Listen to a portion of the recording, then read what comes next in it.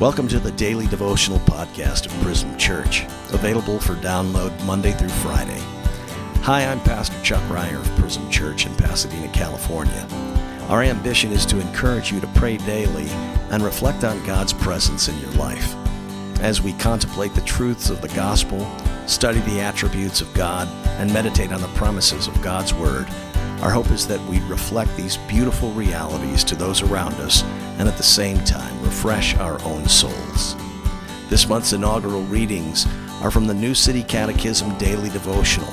The New City Catechism is the doctrinal standard of Prism Church.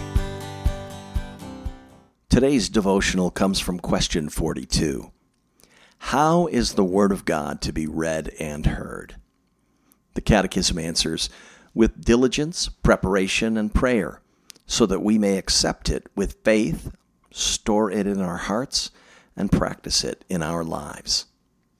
Today's reading is from 2 Timothy 3:16 through 17.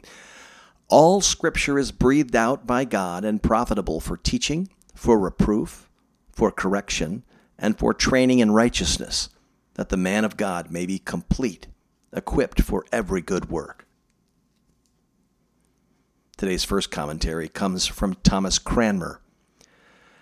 Wherefore I would advise you all that come to the reading or hearing of this book, which is the Word of God, the most precious jewel and most holy relic that remaineth upon earth, that ye bring with you the fear of God, and that ye do it with all due reverence, and you use your knowledge thereof not to vain glory or frivolous disputation, but to the honor of God, increase of virtue, and edification both of yourselves and others.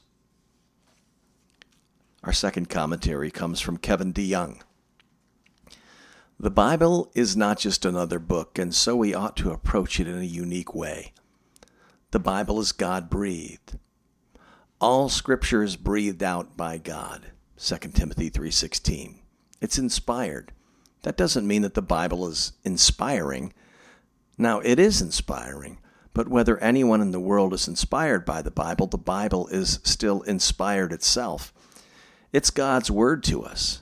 It's God exhaling, God opening His most hallowed lips and speaking to us.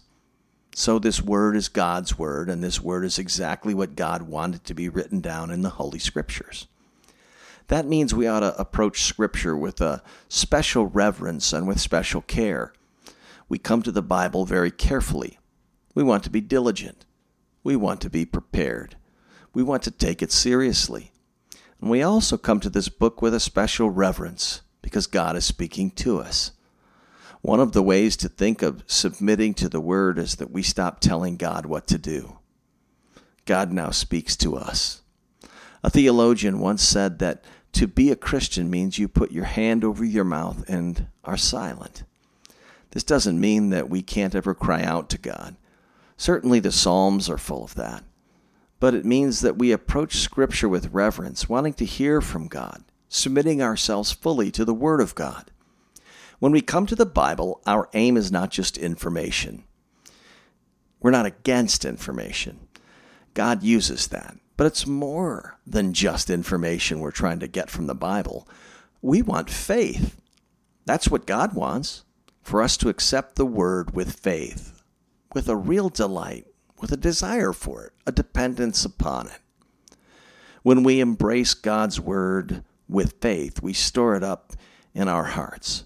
Charles Spurgeon said of John Bunyan that if you would prick him, his blood would be bibline.